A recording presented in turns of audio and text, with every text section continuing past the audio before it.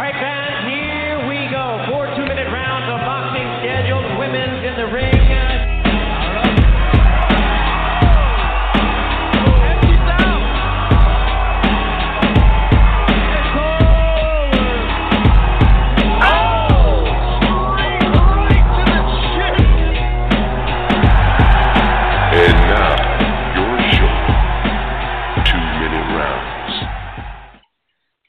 Fight fans, and welcome back to another edition of the 2-minute round, your hooks and jabs look at the female boxing world. We have been gone for a little bit, but we're back, and we're back and forth. My name is Felipe Leon out of San Diego, California, and with me, as always, my co-host, Mr. David Avila. David, how you doing tonight? Very good, Felipe. How are you? Very good. Thank you very much. And unfortunately, our third co-host, Tara Zayel, couldn't be with us today, but we expect her back soon, hopefully on our next show, which is scheduled for September 6th. This show, 2-minute round, it's all about female boxing. I think we're the only podcast out there in the infinity of podcasts that are out in the internet that is strictly 100% dedicated to female boxing. I don't think there is another one out there. Have you heard of another one, Dave? No, I haven't.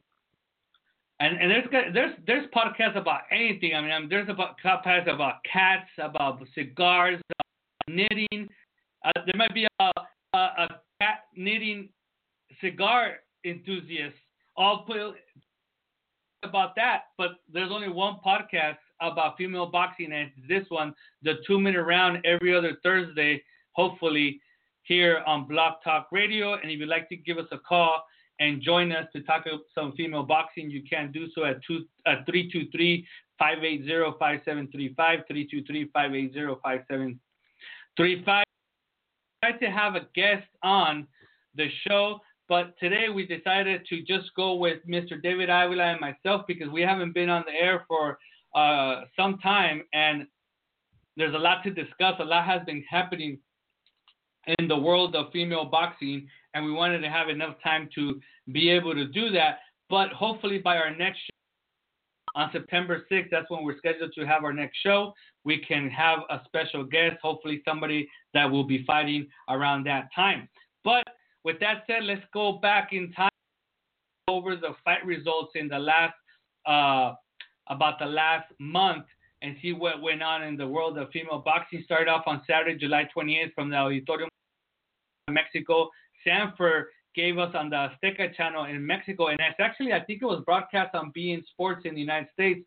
The Mexican Olympian team member Zulem Urbina scoring a unanimous decision over Leslie Rodriguez in a 6-rounder in the flyweight division. The scores there were 60-55 and 60-54 two times. That was the first time that Rubina got in the ring some months, where she suffered a pretty bad cut over one of her eyes, and this was her first fight back. She ended up scoring a unanimous decision over Leslie Rodriguez. The same night from the O2 Arena in London, England, Matchroom Boxing gave us Katie Taylor, arguably one of the best fighters in the world, according to some. According to others, she's not. She scored a 3rd-round TKO over Kimberly O'Connor in a scheduled 10-rounder at 135 pounds. She defended her WBA and IBF world title. The official time winner was 143. And at the Staples Center in Los Angeles, California, Lina Lincona scored a unanimous decision over Judy Hackbold in a 4-rounder. The official 36 three times. Now, Katie Taylor ended up beating, somebody that really had no hope in winning, but she is going to be fighting somewhat of a name in her next fight in October, David. Let me look it up, but I'm sure you know off the top of your head. Oh, yeah, Cindy Serrano on October the 13th.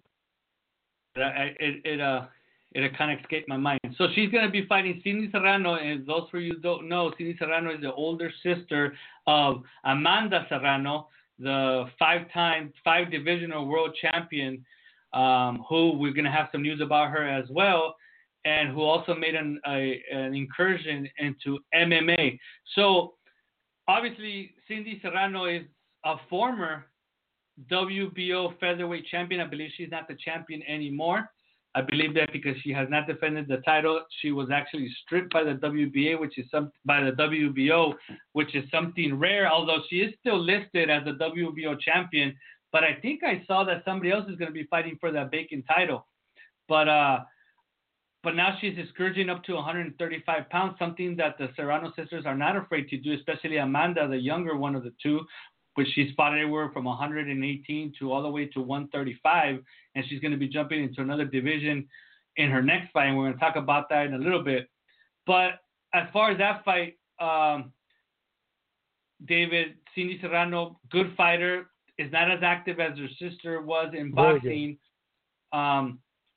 Do you think that she could pose a problem for Katie Taylor, 135 pounds, even though she's going up 2 divisions? Well, Katie just had that speed factor. Cindy Serrano is a very, very skillful fighter, very, very tough. I think it's going to go all the way because Cindy spars against her sister every day. Her sister's probably the second best fighter pound for pound in the world. So you get that kind of sparring, and I think she's going to give Katie Taylor a good fight, a very good fight. So you think that it's more that the size difference is not going to be that big of a factor? No, it won't be that big of a factor for Cindy. The only thing is that she doesn't have the power that her younger sister does pack. And if she had that power, then I would give her even money chance of against Katie. But because she can't really hurt her, it's going to be one of those things where her speed is just going to be the major difference. On Saturday, the same Saturday, July 28th, that Katie Taylor defended her 2 world titles at the Davis Arena in Louisville, Kentucky. Real Deal Sports and Entertainment presented Alicia Baumgartner actually getting upset and losing a split decision to Cristina Linardatu in an 8-rounder at 130 pounds. The score 75 2 times for Linardatu and 77 and 75 for Baumgartner. So it was a very close fight. Baumgartner, somewhat of an amateur experience, the only female fighter that Evander Holyfield has signed to his promotional company. She had like 6 fights, 7 fights. She ended up losing her first fight. She's actually been a 2-minute round, but we did have an interview with her in our special edition of Face to Face. So you want to listen to her story, you can do so by going into the archives of the show. So she ends up losing her first fight as a professional. But I follow her on social media, and at least I call it in her head, it looks like she bounced back because she scratched to getting back to the drawing board, as they say, and she's back in action soon. She's already training, so let's see if she could bounce back from her first professional loss in the split decision. I actually spoke to the winner, Cristina, who fights out of Greece, who's actually Dominican, and it was a very good fight.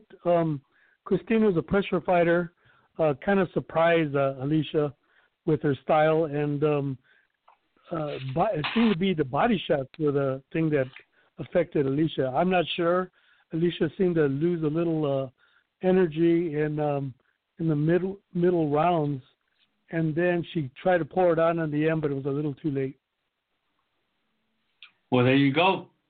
On Sunday, July 29th, from Okinawa, Japan, Tenkei Tsunami scored a 4th round TKO against Filipino Gretchen Abaniel in a scheduled 10-rounder for the WBO 108-pound title. The official time was 1:33 there. Whereas another upset on Saturday, August 4th, when former champion Carolina Raquel Duera of Argentina was also defeated by a split decision by fellow Argentinian Maria Cecilia Roman for the IBF 122-pound title. The scores were 97-93, 210 for Roman, and 96-94 for Duera. So 2 upsets in those fights. Also, the same fight card, Leonela Paola Judica scored a majority decision over Yarines Altuve in a 10-rounder to defend her IBF 112-pound title. Scores there were 98-92, 97-93, and an even 95-95. On August 4th as well, David, another upset. Former Olympian Natasha Jones was stopped in 4 rounds by Vivian Abenoff in a 10-rounder for the WBA International 130-pound title. The official time there was 1:43. So with these upsets, David, what we're seeing the trend is, and you've always mentioned it here on the show in 50 episodes. This is our 50th episode, David. Is that female fighters? It doesn't matter when or where in the careers they're at. They just have to fight the best. And these women, at least Natasha Jones, Vivian fighter. Alicia Baumgartner was an experienced fighter as well. Her opponent, Carolina Raquel Duero, obviously her opponent was fighting for a world title. They're fighting experienced fighters that they should beat, but that if that fighter could turn it up a notch and possibly give the best performance of their careers, they're good enough to be able to beat the favorite. Yeah, it's been happening, and that was one of those major days. Natasha Jonas has been asking for Katie Taylor, and she fights a veteran and Vivian Obanoff, who had fought Katie Taylor, and she gets upset, stopped, not just beaten, but stopped. And like you mentioned here on the show before, is that it's kind of sometimes rare and sometimes difficult to score a knockout in female boxing because it's a 2-minute round. So for her to be actually TKO'd in 4 rounds, it means that she was somewhat dominated in the fight. Yeah, absolutely. 2 minutes is hard to knock somebody else, especially when you're fighting at a fast pace, but when you do it, you know that person has some skill and some power. From the Nassau Coliseum, the same night on August 4th in Uniondale, New York, DeBella Entertainment gave us Alicia Napoleon, where she defended her WBA title against Anna Rankin. The scores were 99-91 and 98-92 2 times. And we had this discussion when she won the title, is that even though the title's for the WBA 168 title, super middleweight, she's actually fighting really close to middleweight as far as her opponent and her when she weighs in. And Alicia Napoleon, I'll tell you exactly what she ended up weighing in for this fight. Let me see if I could get you the official weight. Give me 1 second here. Yeah. She weighed in at 156.5 pounds, while her opponent weighed in at 158. So they were actually under the middleweight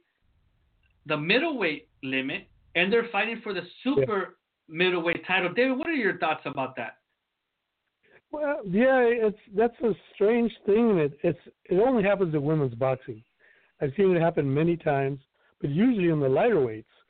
But what you have is there's a dearth of female fighters at that weight class at 168. And when Clarissa was there, she just cleaned it out. And now that she dropped down the middleweights, all the middleweights are going up to 168. So hopefully what we see is an honest division in the future, because if you're not 168, then you should be fighting at 160, as in this case. But she did beat the girl. The girl was from Scotland, and the same happened with her too. She was also underweight. So basically, that has to be cleared up. There has to be rules that maintain the weight classes correctly. Well, my issue here, and I don't know this for a fact because I haven't seen any reports of this or not, and maybe, and I don't know if we got to speak. Have we had Lip DeBella on here or no? I don't think we. No, we haven't. We haven't had Lip DeBella.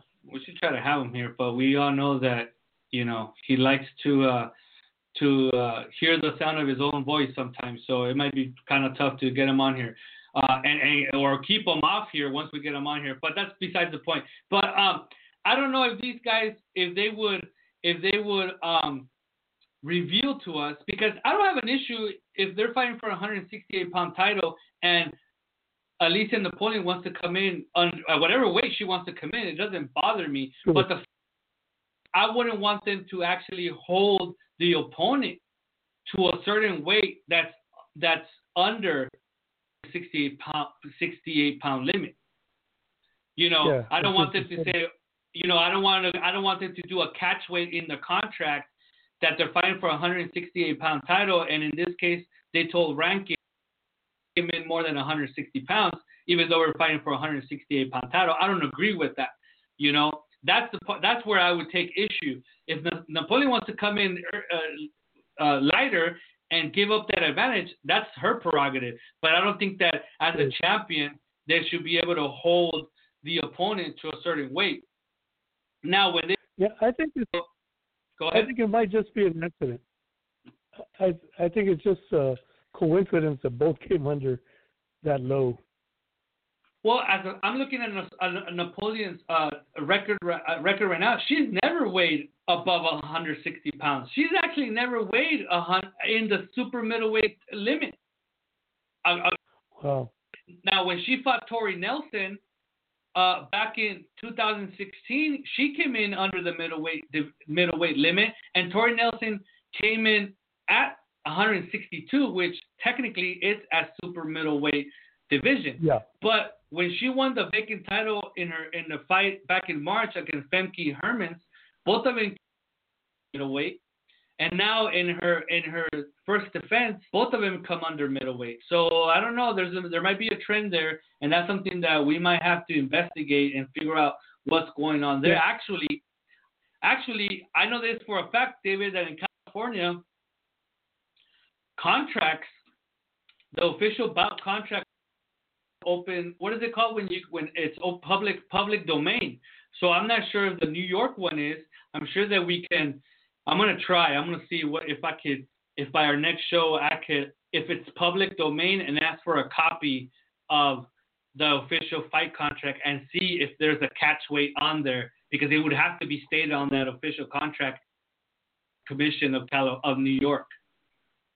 Yeah. Well, the one good thing is that even though they're very underweight, under the 168-pound limit, there's no rule that says that they have to weigh in with just your underwear. They could weigh in with the clothes and come in easily over 160.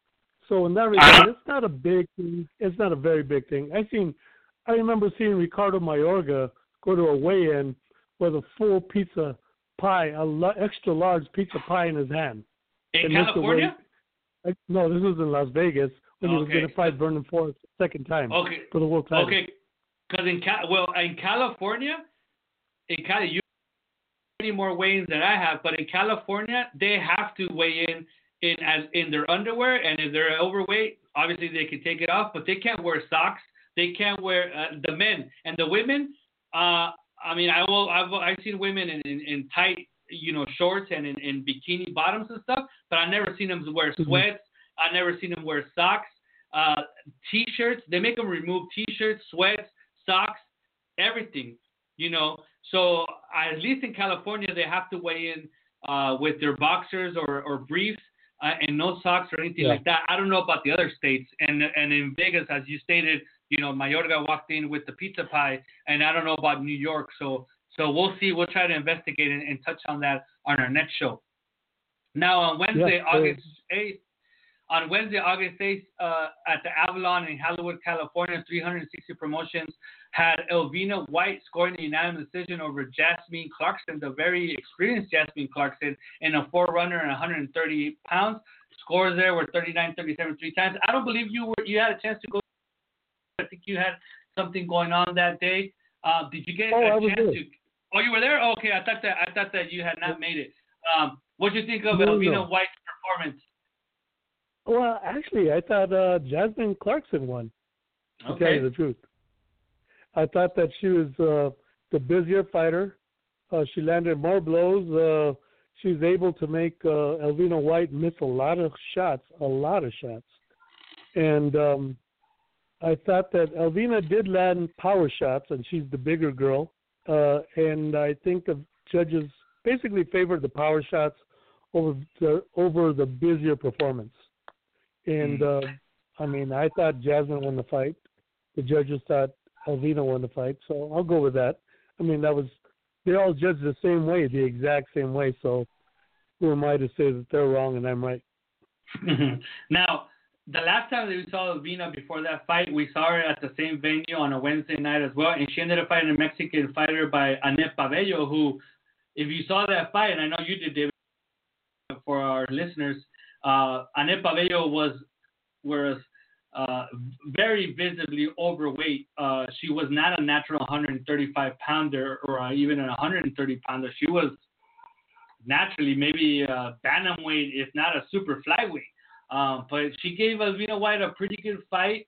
Elvina White, it seems like she doesn't have that she would look for the knockout, or like we mentioned a couple minutes ago, it's hard to knock out. But you can see when they hurt their opponent, and Elvina White didn't hurt Pabello, even though she was a much bigger natural fighter at that weight class.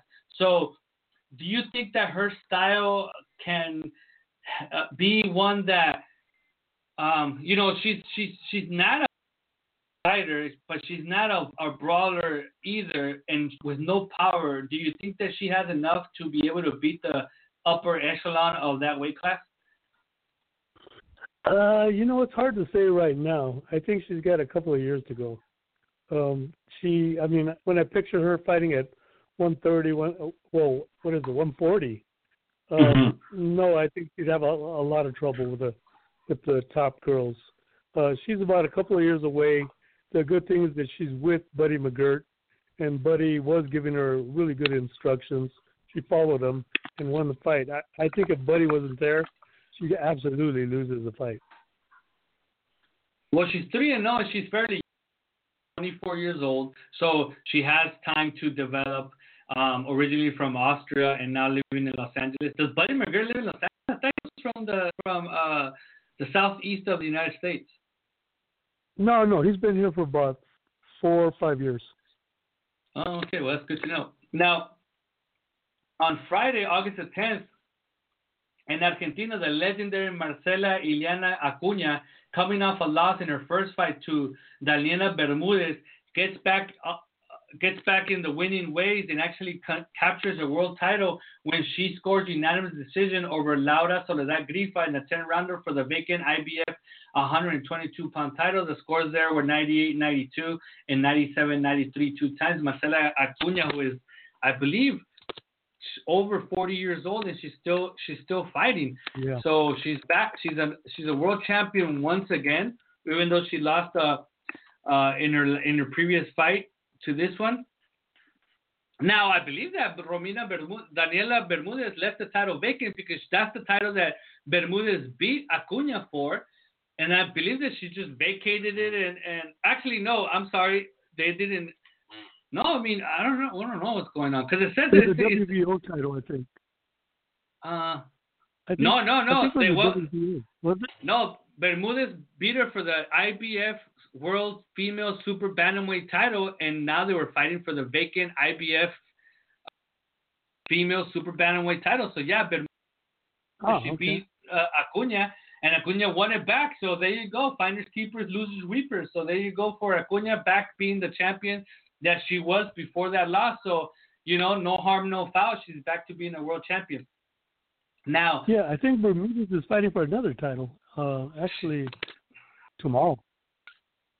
Let me check because I didn't see that in the schedule.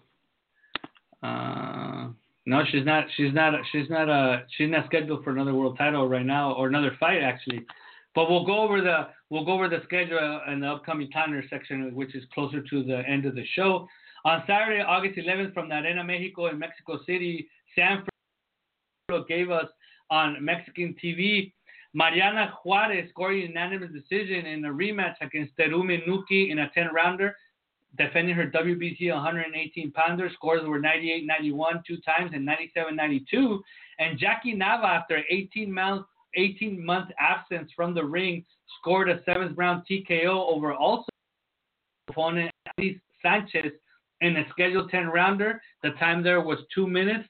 So now these two fights on the same fight card set the table for a tentative fight between the two, Mariana Juarez and Jackie Nava, for October 27th at a venue to be announced. And earlier today on Twitter, mentioned that they will be fighting for a special WBC sanctioned title. So they haven't released the detail if Nava will be for Mariana Juarez's 118-pound title, or they will be fighting at a catch weight. Juarez up from flyweight to win titles at flyweight, super flyweight, and bantamweight And Nava, although her first world title was at bantamweight, she has made the majority of her career at 122 pounds. And at 35, 36 years old, 37 years old, both of them are the same age actually. 38. 38 years old. You know, I was trying to help both of them out, David, but you spilled the beans. So, she's a hard worker. Jackie Nava, I mentioned this before on this show, is that I've been in gyms. I mean, David has been in a ton of gyms seeing fighters work out. I've been in a ton of gyms seeing fighters work out, and I've seen them all. I've seen them all work out, David. And I can't say I've seen a fighter train harder in the gym than Jackie Nava. So if I would have to bet money and say that Jackie Nava by October 27th would hit 118 pounds, I would bet the house on her. But I don't know if that's going to be the fact. I don't know if they're going to be trying to make a fight at 120. What do you think? Oh, that's a good question. I spoke to Mariana, and Mariana told me that she wants to fight for the 122 title because she wants to get a fourth division. But would it be against? But it couldn't be against Jackie Nava for the WBC title. I mean, Jackie Nava for a long time was fighting for the WBC title, and then there was a little bit of a run-in there, and she ended up fighting, I think it was the WBA title. Juarez has fought her whole career practically for the WBC title. I mean, they could fight for another sanctioning body. Right now, the super bantamweight title at 122 pounds for the WBC is Fatuma Sarika. The interim champion is Dina Torsland. So the silver champion is Davina Perez, and the international champion is Yasmin Rivas. So there really isn't, a title, not a world title, and not a silver title, not an international title. Amanda Serrano is ranked number 1 by the WBC at the weight class. Jackie Nava is number 4. Obviously, Mariana being the champion at 118 is not ranked at 122. So I don't know. I don't know if they'll be able to 22 for a title. The WBA has Yasmin Rivas at 122 as the world champion. The IBF has Marcela Eliana Cunha, which we just mentioned. She just won the title. So the actual WBO world title is vacant. So, but I think somebody's fighting for that title. No, to fight for that title right now. So do you think they make the jump and fight for the WBO title? I would see Nava doing it. I don't think Juarez would. I think Juarez is pretty loyal to the WBC. I agree. I don't think she fight for another sanctioning belt. I'm pretty sure that she wants a WBC. But Mauricio Suleiman comes up. The only thing that I can see here is Nava going down to 118 and trying to win that title. Something that she mentioned that she wants to do. That's one of her goals before she retires is win that 118-pound title again, because the one that she won was the IBF. Now she wants the WBC. This is a bigger money fight for Juarez than Fatima Sarika. So she could, if she were to beat Nava, she goes up to 122, fights her. I know that you have a special place in your heart for Mariana Juarez, David, but do you still see her as beating Jackie Nava on October 27th? Yeah, I still do. She always finds a way. You think she outboxes? You think, because she's not going to knock out Jackie Nava. Jackie Nava is bigger than her. I think she's stronger than her. No, I think it's a decision. You think that Mariana Juarez outboxes Jackie Nava? Yeah, I do. She always finds a way. I don't know. I know I against Mariana Juarez. I know I have done that, but I don't know, because to me, Jackie Nava, I don't know. I don't see what a Mariana Juarez can do to beat Jackie Nava. Is Mariana Juarez faster than Jackie Nava? She might be slightly faster, but not a big difference in hand speed. Jackie Nava is bigger, and is Mariana Juarez a better boxer? I don't know. And if she is, she's not really better that Nava wouldn't be able to figure her out, because Nava is not a brawler. She knows how to box as well. So I think the size advantage for case might help her. The only thing that I think might help Mariana Juarez is the fact that she's been a lot more active than Jackie Nava. But I think in this last fight, Jackie Nava proved that ring rust doesn't exist for her because she works so hard in the gym that it doesn't exist. So I'm gonna have to bet the farm on Jackie Nava on this one, and I think that she ends up winning on October 27th. Okay. Yeah, well, it's one of those fights, you know. I don't know. Maybe we're gonna have to place a bet here. My beard against your goatee, and see who comes out fresh shaven on October 28th. On Saturday,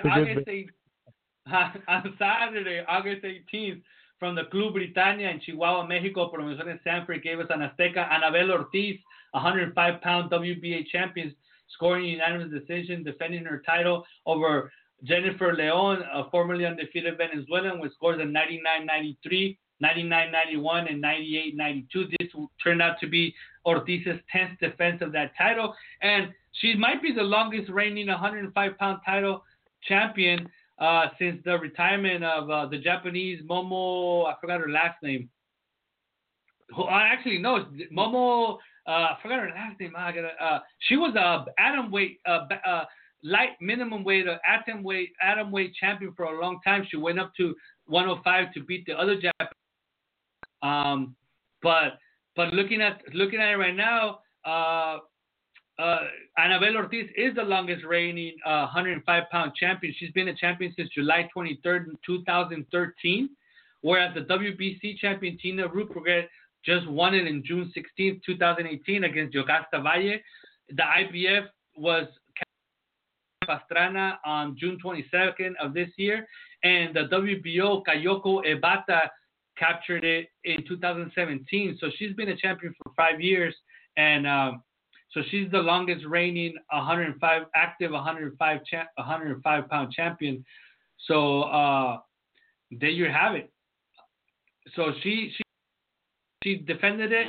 There's rumors, and she has been mentioning that she wants to go up now to 108 pounds and look for another world title there. So we'll see if she does that. She makes that jump in 2018. David, what do you think are her chances at 108 with her style?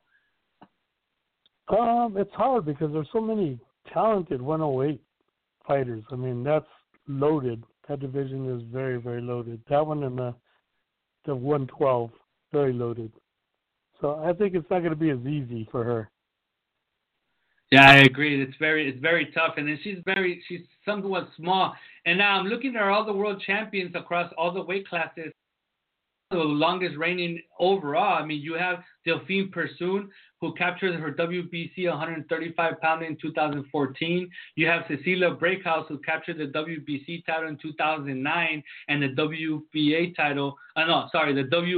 title in 2010 and the IBF title in 2014. And then you have Christina, her WBO title in 2010. So other than those fighters,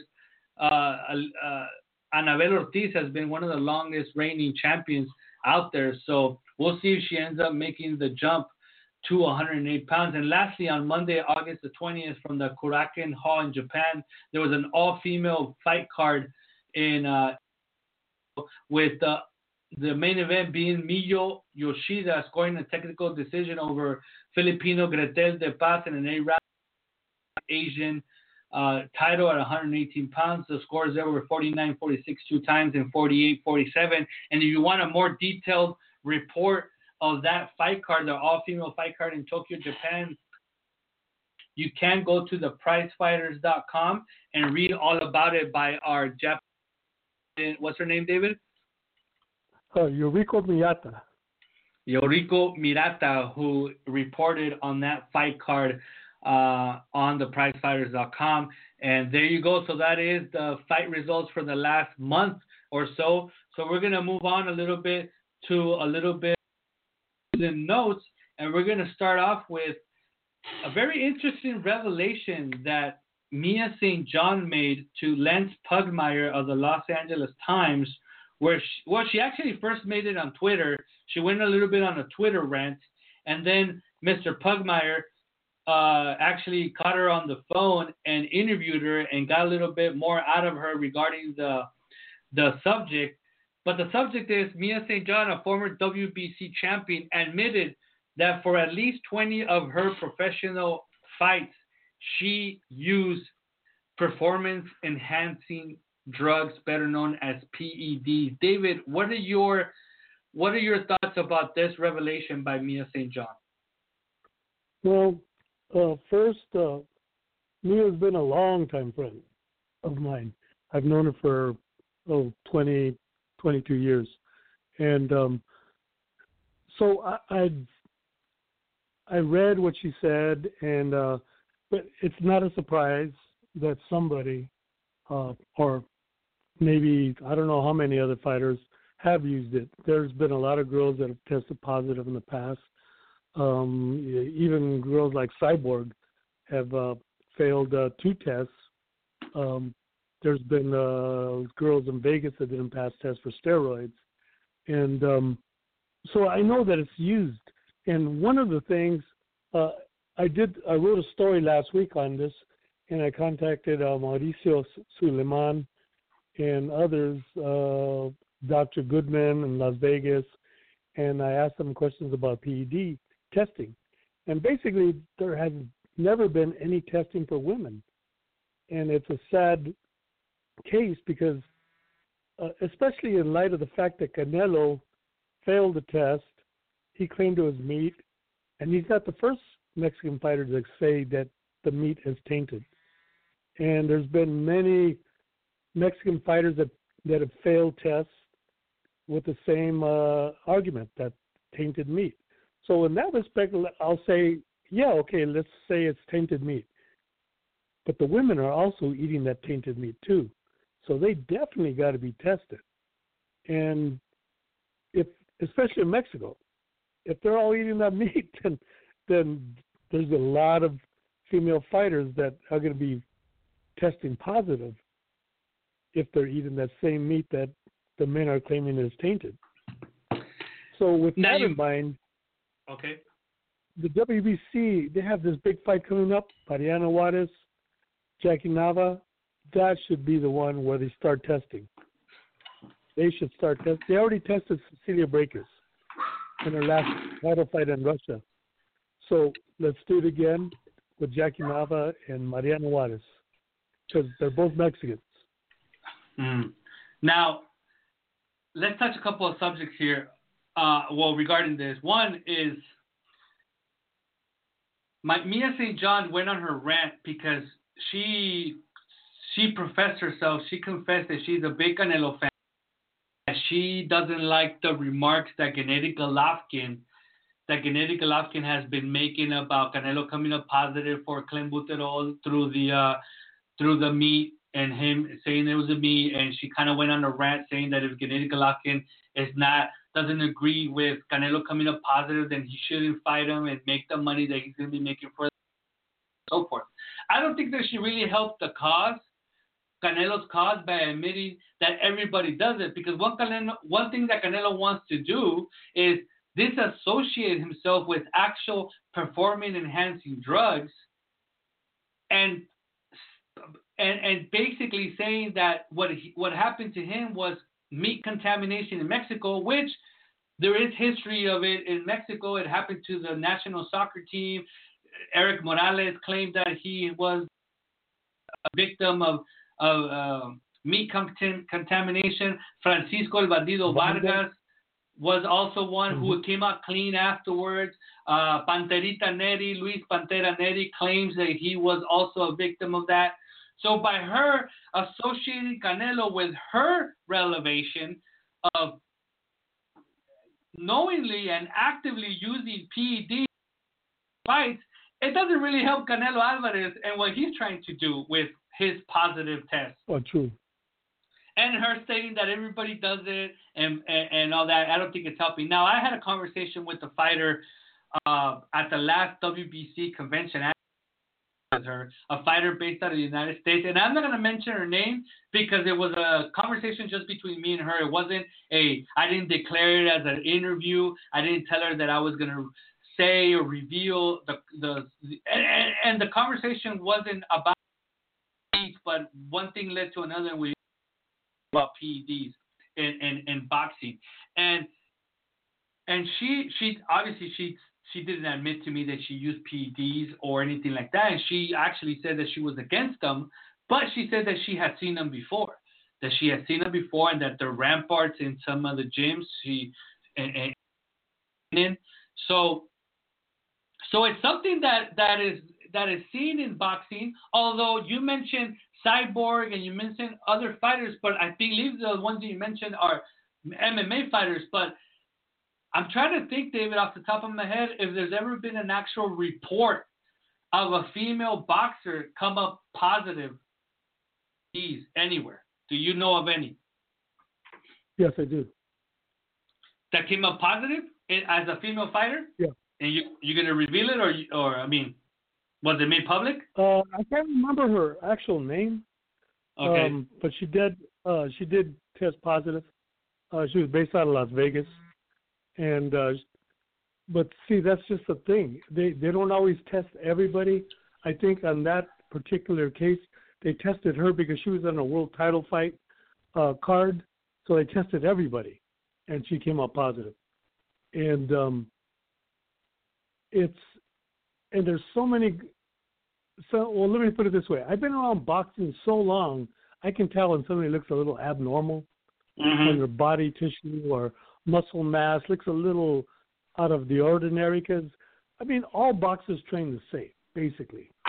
And when you have these extra muscles and extra tissue fiber showing, it doesn't look right. And I've seen a lot of female fighters boxing today. I'm not going to name names because that would be, I don't want to get sued for defaming somebody without proof. But there are a lot of female fighters that do not look like they're steroid or PED free. Yeah, but you mentioned that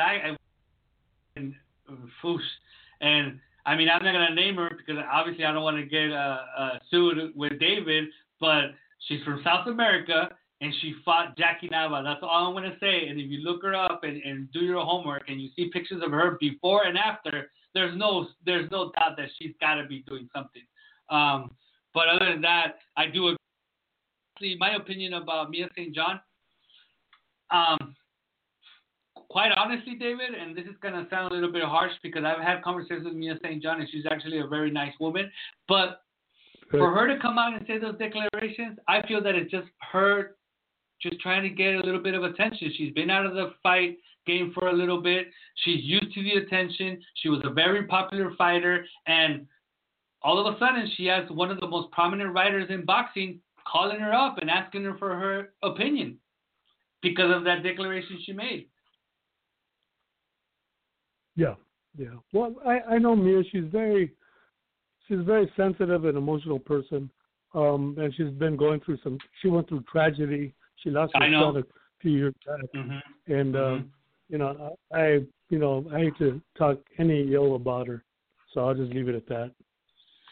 All right. So moving on, the boxing world has announced basically, and I say the boxing world because there's two different promoters who are giving us what I would like to call a boxing palooza in the middle of September.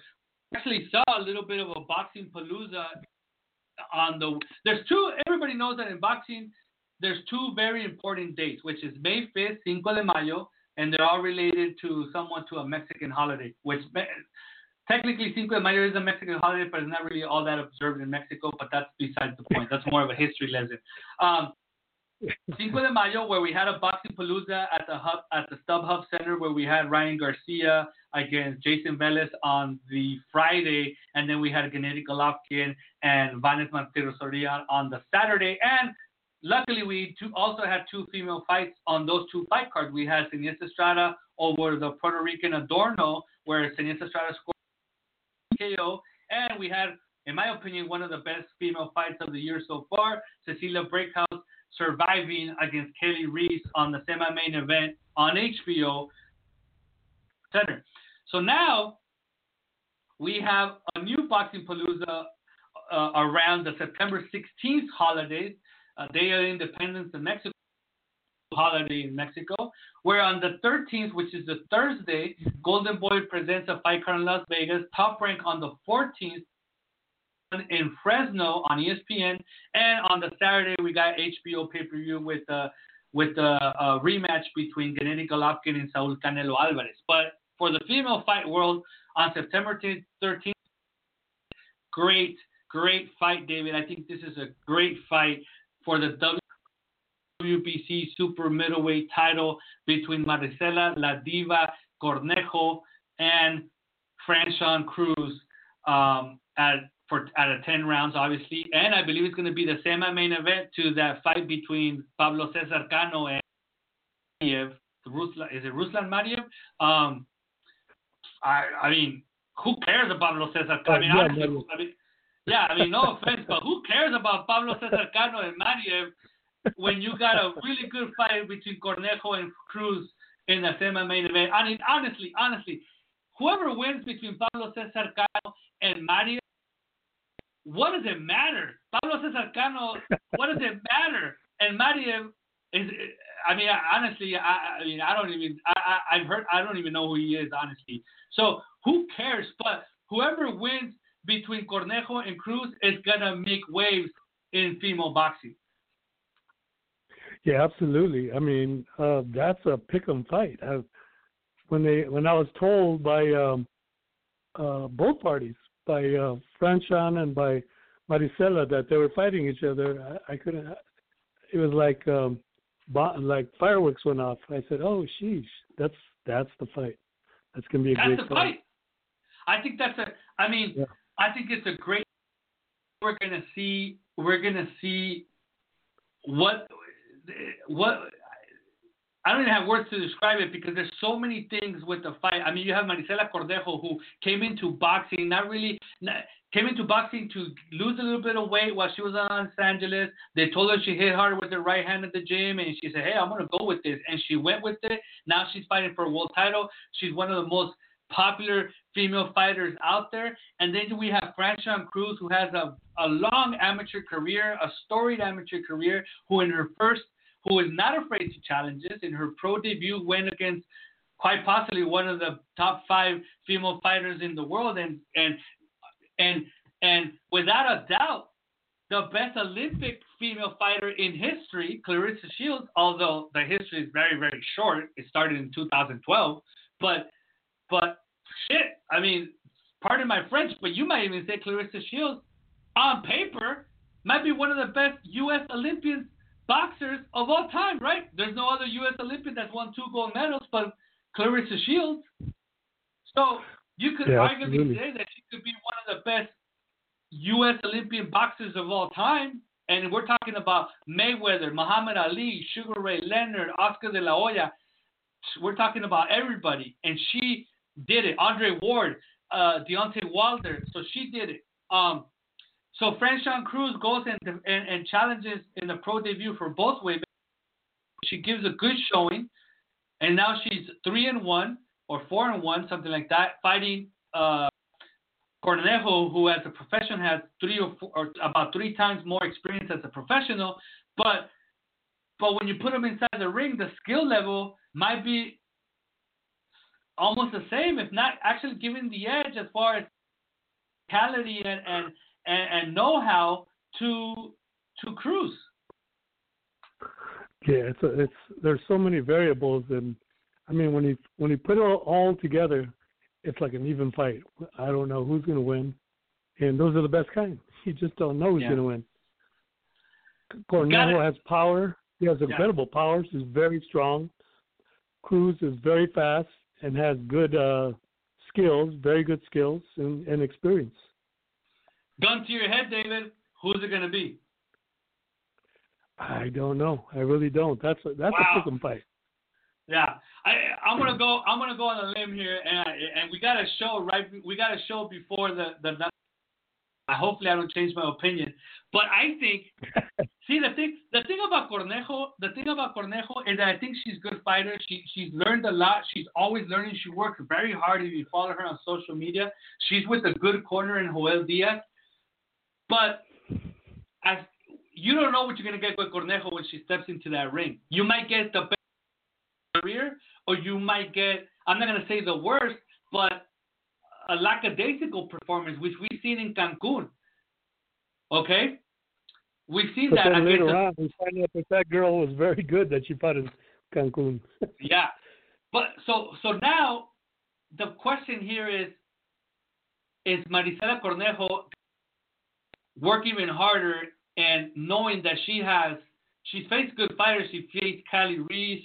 She faced that Hernandez, the one that only had a little bit but was very good. But she's going to be facing the best fighter she's ever faced in her career in Franchon Cruz. All that you could do in the amateurs except winning a gold medal, but she's won, tournaments and everything on there. So the best fighter that she's ever faced, even above Cali Reese, who she faced in 2016. So is Cornejo gonna step up to that plate and be able to up? And I think as far as the power, Cornejo's the one with the power. She's a big woman with no, I mean, in the boxing sense, where she's tall and powerful for the division. So 3 straight knockouts too. Yeah, and it's not easy, even if you're fighting, quite possibly fighters that are not to your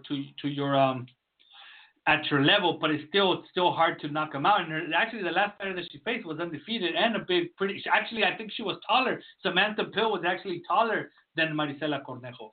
So on September 13th on ESPN, we're going to have, on paper, quite possibly one of the best fights in the female fight world for 2018, and I can't wait. Absolutely. You be there? No, I don't think I'm going to go to Vegas. Vegas gets too crazy for me on that weekend. But okay. you're gonna be there, right? Absolutely. Tickets start at $10. Wow, for that fight card? Yep, $10 for that fight card. Where is it going to be held at? At the Hard Rock. Oh, at the Hard Rock. Okay. Now, moving on to more news and notes. On September 8th, Amanda Serrano has announced that she's going to be leaving MMA for a little bit and coming back to her first love, boxing. And she's going to be facing Yamila Esther Reynoso, an Argentinian, for the vacant WBO super lightweight title. If Amanda wins the fight, it will be her 6th world title in as many divisions, quite possibly setting an unbreakable world record. I mean, no female fighter has even gotten close to that. I mean, Mariana Juarez has done it in 3 divisions. Naoko did. Naoko has 5. Naoko Fuyoka has 5 in 5 divisions. 5 in different divisions? Yeah. Okay. So Amanda Serrano is going to be breaking the record and winning her 6th. I don't know, David. Not the first time that she fights for a vacant WBO title. She's not beating the lineal. She's not beating the champion. I mean, it is something impressive that she's fighting in the 6th division. No offense, but come on. 11-4 with 3 draws, 8 knockouts. Yamila Esther Reynoso. I mean, I don't want to say it, but I'm not impressed. I'm not impressed. Well, she's never fought at 140. 135 is actually big for her, too. She's fighting at 140, but there's even more to that. If she wins this fight, there's a strong possibility that she could, or there's a strong chance, could be facing Cecilia Brækhus. That's the rumor. At 147. At 147. Then that's something impressive. Now, one thing about this opponent that she's facing is that she is a natural 140-pounder. In her last fight, she won by a 5th-round TKO at 145 pounds, which is actually the welterweight division. And for most of her career, she's been fighting well over 140 pounds. She's been fighting at 150, 146, 142. One thing that is, a challenge is that Serrano will be fighting a natural 140-pounder, but the opponent, quite honestly, 11-4 with three draws and 8 knockouts, She's never fought anybody. She's never That's a beaten big girl. anybody. That's a big girl. That's what they said about Kelly Reese, and look what happened. Yeah, but Kelly Reese has a much more impressive record than this fighter. I mean, this fighter, she's fought for world title. She lost against Erika Anabela Farias, the Argentinian. She lost against the Uruguayan Chris Namus. That's it. Those are the two fighters. Anybody that gets hit like that girl is a dangerous fighter. I'm not impressed, David. I can't lie. But if this fight leads to a, then then I have no complaints.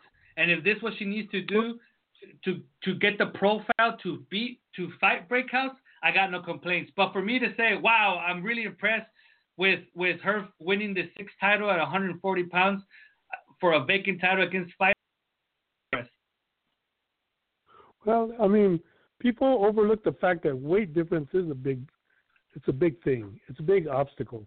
I remember when Henry Armstrong, well, I wasn't alive then, but when Henry Armstrong won all those titles and he held them, and that's when they didn't have junior divisions or super divisions. When Henry Armstrong won the lightweight and welterweight and featherweight divisions, everybody, it was a big thing. And then he jumped in and fought against Seferino Garcia for the middleweight. And everybody says, well, Seferino's no good, but he was a real middleweight. And what happened? Armstrong didn't beat him. Fighting a bigger person it's a big obstacle because you can't hurt him. But we're not talking about. I agree with you, but we're not talking about just any run-of smaller fighter. We're talking about arguably the number 2 or number 3, depending on whose list you're looking at, the best pound-for-pound fighter in the world. So if the number 2 or the number 3 best pound-for-pound fighter in the world is going to give some disadvantage and even the playing field, is it really even in you're giving up, 10, 15 pounds against an 11-4-3 fighter who's never fought anybody? No, you just said she fought Erika Farias, who's a great fighter, but she still fought her. And she did not get knocked out. She did not win one round in the whole. She did not get knocked out though. And she did not get knocked out. And when she so would I be impressed if Amanda Serrano knocks her out? Yeah, maybe. Because Amanda Serrano is giving up 10, 15 pounds and knocking out a fighter that a normal 140 or a 150-pound fighter in Chris Namus was not able. Then that might impress me. But if Serrano goes in there and just completely dominates her and wins every second of every fight card, I'm not going to be impressed because Amanda Serrano is that good. And Amanda Serrano could probably go up to 160 and beat an 11-4-3 middleweight by outboxing. No, I don't think so. So. Fighting in a different division is a whole different can of worms. It's just because a fighter is very good. That's like saying Lomachenko could go up there and fight Andre Ward. No, it ain't going to happen. They're not going to beat Andre Ward. I don't care how good they are. Yeah, but how tall is this woman? Is it doesn't have her height. So we'll see what happens on September 8th. This fight's going to be at the Brooklyn at New York at the Barclays Center. It's going to be on the undercard on September 8th of Danny Garcia against Sean Porter. Danny Garcia, Sean Porter. Yeah, for the vacant WBC World Welterweight. I do not believe it's going to be. It's going to be streamed on Showtime. It's going to be streamed on Showtime. It has been very good at streaming their undercards on YouTube and on Facebook, which makes it very, very easy to watch. So exactly. I think it's even more easy to watch on Showtime. It's easier to watch on YouTube than on Showtime. What they did with Amanda Serrano against Jasmine Rivas. But there you go. On September 8th, you'll be able to watch history as Amanda Serrano undoubtedly wins her sixth title in 6 divisions, and then maybe and hopefully and fingers crossed it leads to a fight against Cecilia Breakhouse at welterweight. And if she does that, David, I myself would stand on. I would do an hour and a half show of the 2-minute round. We are going to do an hour and a half. What's that? We are going to do an hour and a half if she does that. No, I would do an hour and a half of the 2-minute round, me repeating over and over for an hour and a half that Amanda Serrano is the greatest female fighter of all time. If she goes up to 147 and beats Cecilia Breakhouse, which I truly believe she can do it. I truly believe that she can do it. If she goes up there, I think she's good enough to be able to beat Cecilia Breakhouse pounds. But she has to do it first, and first she has to go through. I already forgot her name because that's how unimpressive she is. Yamila Esther Reynoso. Okay, so on the same night, on September 8th, from the left coast or the west coast, where David, I'm sure, is going to be in the house at the forum for Superfly 3, we're going to have Australian Lulu Hatton fighting Tijuana's for the vacant WBC 105-pound title. And we were discussing before the show that as of right now in the rankings for the WBC that were released in June, those are the last rankings that WBC has released.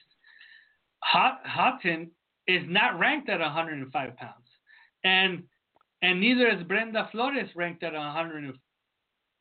So in fact, Lulu Houghton is not ranked at 108 or 112, or I believe at any class at the WBC, and Brenda Flores, I think she might be 150.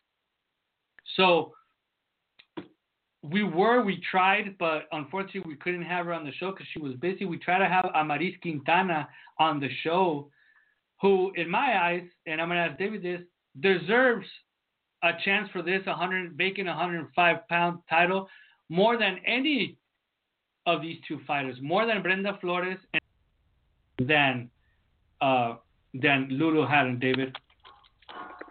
Absolutely. I think Amaris has paid her dues. She's had 3 straight knockout wins.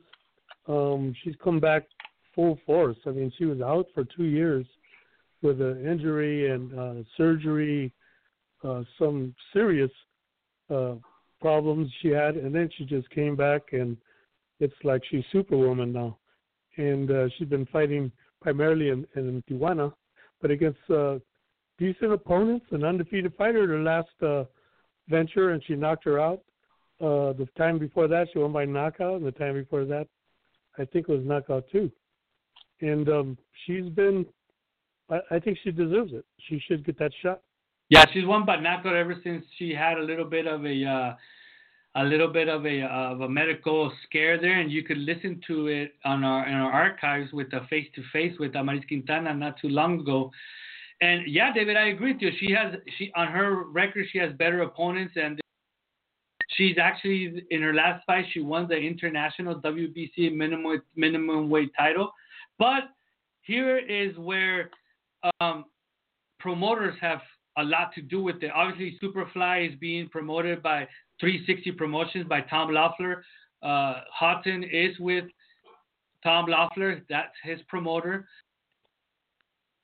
Brenda Flores is with a local promoter here in Tijuana who has strong ties and close ties to Abel Sanchez, obviously Abel Sanchez, the trainer of Gennady Golovkin, and who is the promoter or at least advisor or representative of Gennady Golovkin, none other than Tom Loeffler, whereas Amaris Quintana doesn't have that kind of weight, quote unquote, in the boxing world. And that's why, despite having the better record and the better opposition and actually ranked in the top 15 in the division, actually top 10 in the division, and having just won the international title, is looked over an opportunity for the vacant title. And so sorry to say, but that's sometimes what happens in the world of boxing. She's actually ranked number 8 at 105 pounds. So hopefully she gets a chance at the winner, and I'm going to go and give my prediction for that fight, that Hudson wins that fight against Brenda Flores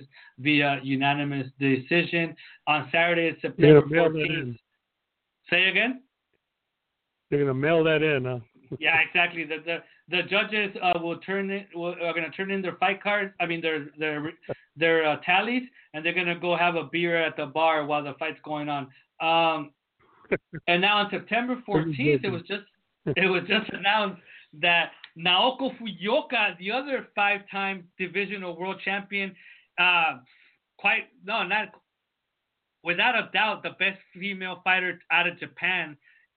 And I'm gonna go one extra step, David, and she's the best female fighter out of Asia, so the whole continent. She's the best fighter to come out of the whole continent. Naoko Fujioka will be. Is she gonna be defending or is she gonna be fighting for the WBO title? I believe she's gonna be defending the WBA Naoko Fujioka title, the WBA 112-pound title, which she's a champion of since March 13th, 2017, against the interim champion, Irma La Güerita Sanchez out of Mexico. Irma Sanchez, former world champion, had a baby, came back, won the. And this is what we like to see, David. This is what we like to see. We have a full-fledged champion in Fujioka. You get an interim champion for whatever reason, and then quite soon, they fight each other to only have one champion. Naoko Fujioka won the title on March 13th, 2017. Irma Sanchez won it on October 14th, 2000, the interim title. And now they're going to be fighting each other in September to crown only one champion in the division for the WBA, something that we don't really see too often in the WBC, and we don't see it too often. The IBF doesn't have an interim titles. WBO doesn't even rank fighters. So that is a breath of fresh air where we actually have, a interim champion fighting the full-fledged champion. Because if we go back to that fight on September 13th between Cornejo and Francione Cruz, even though I love it and I think it's great, why isn't it an interim title? Why can't Clarissa Shields fight either one of them? Obviously, no, Clarissa it's Shields actually not an interim title. They're fighting for the actual title. So Clarissa Shields has definitely. She vacated. Okay, because I haven't seen that announcement. They haven't made it official. Yeah, that announcement came out today. So Clarissa Shields has Okay, so Clarissa Shields has vacated her WBC super middleweight title so that she could go. So that she could challenge for the WBC middleweight title. And as we all know, Clarissa Shields is already the WBA and IBF middleweight champions. So, technically she could hold the WBC super middleweight title while holding the WBC. But because she wants to challenge for the WBC 160, she does have to vacate because the only man that could hold two titles in two different divisions is Money Mayweather. Nobody else has had a chance to do that. Actually, I think Sergio Martinez held it for a little bit. Sergio Martinez held two titles for a slight moment there, and then they made him vacate one of them, which he did. Anything else, David, before we move on to the upcoming calendar? No, I think we've pretty much covered it all. But I know that Naoko Fujioka is probably going to be coming to California this weekend. She's going to start her training camp. Might even have her as a guest. Oh, wow. Oh, no, well, she's not going to be. Her fight September 8th. So, wow, she's going to come over here and then fly back to Japan? Yeah. I think she's going to be training. I may be mistaken, but I think she's going to be training with Ben Lita. That's only 2 weeks away from her. 2 weeks. Wait, hold on. That's only 2 weeks. If she comes in this coming weekend, that's going to be only 2 weeks before her fight in Japan because her fight's on September 8th, which is two weeks away from this Saturday. Oh, yeah, you're right. You're right. Her fight's the 14th. Yeah, so it's 3 weeks away. Okay, that's good enough. She stays a week and a half, sparring here or whatever the case may be. That's good then. And one thing that we were expecting is that she would hopefully rematch against Yogasta Valle. But they're both going in different directions. Yogasta Valle actually went, and we reported this in our last show. She went to Germany and challenged for the WBC 105-pound title. And hold on, which title was that? It was against Tina.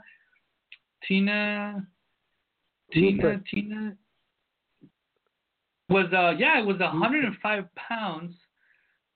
So how can I don't know. It might be. Can see right now the WBC 105-pound champion is Tina Rupert, and I saw the report where it said that Lulu Hatton was going to challenge Brenda Flores, where they're going to fight for the vacant. Could it be that they're actually going down to 102 for that title? Because that one's the one that's vacant. The atomweight female world title is vacant for the WBC. And I believe that I know Brenda Flores can make that weight because I've seen her weigh in as little as 104.5 pounds. So 2.5 pounds is not too. I don't think it would be too difficult for her. Although I also seen her fight as heavy as 115. But I think that might be the title that they're fighting for. Rupert, who beat Yokasta Valle for the WBC 105-pound champion on June 16th. So we'll keep you posted on our next show, September 6th, which I believe is going to be a 102-pound WBC title, with the one that Houghton and Brenda Flores are going to be fighting for on September 8th from the Forum. And so let's go to the upcoming calendar. We're on Thursday, August the 23rd from Panama City. Yokasta Valle is going to be facing Haiti Zappa in an 8-rounder at 108 pounds. And obviously this is her bounce back fight because she's lost 2 in a row. She lost to Nuyoko Fuyuoka and she lost to Tina Rupert in her last 2 fights. Both of them for. So she is facing Heidi Zappa back in Panama to get back hopefully on the winning column. On Saturday, August 25th from Denmark, Dina Torsland will be facing Jessica Areguin Munoz in a 10-rounder for the WBC 122-pound fighter. I suspect that is the interim title because Fatuma Sarika, 122-pound champion, unless they strip her for not defending, but we're going to find out soon enough. And finally, on Friday, August the 21st, Montserrat Alacon, former WBO champion, will be facing Mayela Perez in a 10-rounder for the 105 interim WBO. Normal champion there is Anabel Ortiz. So if the winner challenge Anabel Ortiz for that full-fledged title, then we'll see what happens there. Montserrat Alarcón was actually beaten in her last fight in February by Arely for the WBA title, and that was a historic event because Araceli Monsigno, by capturing the WBO world title, is the first Mexican fighter to have captured all the belts, all the major belts in the same division. She's been the WBA, the IBF, the WBC, and now the WBO champion at different times of her career at 112 pounds.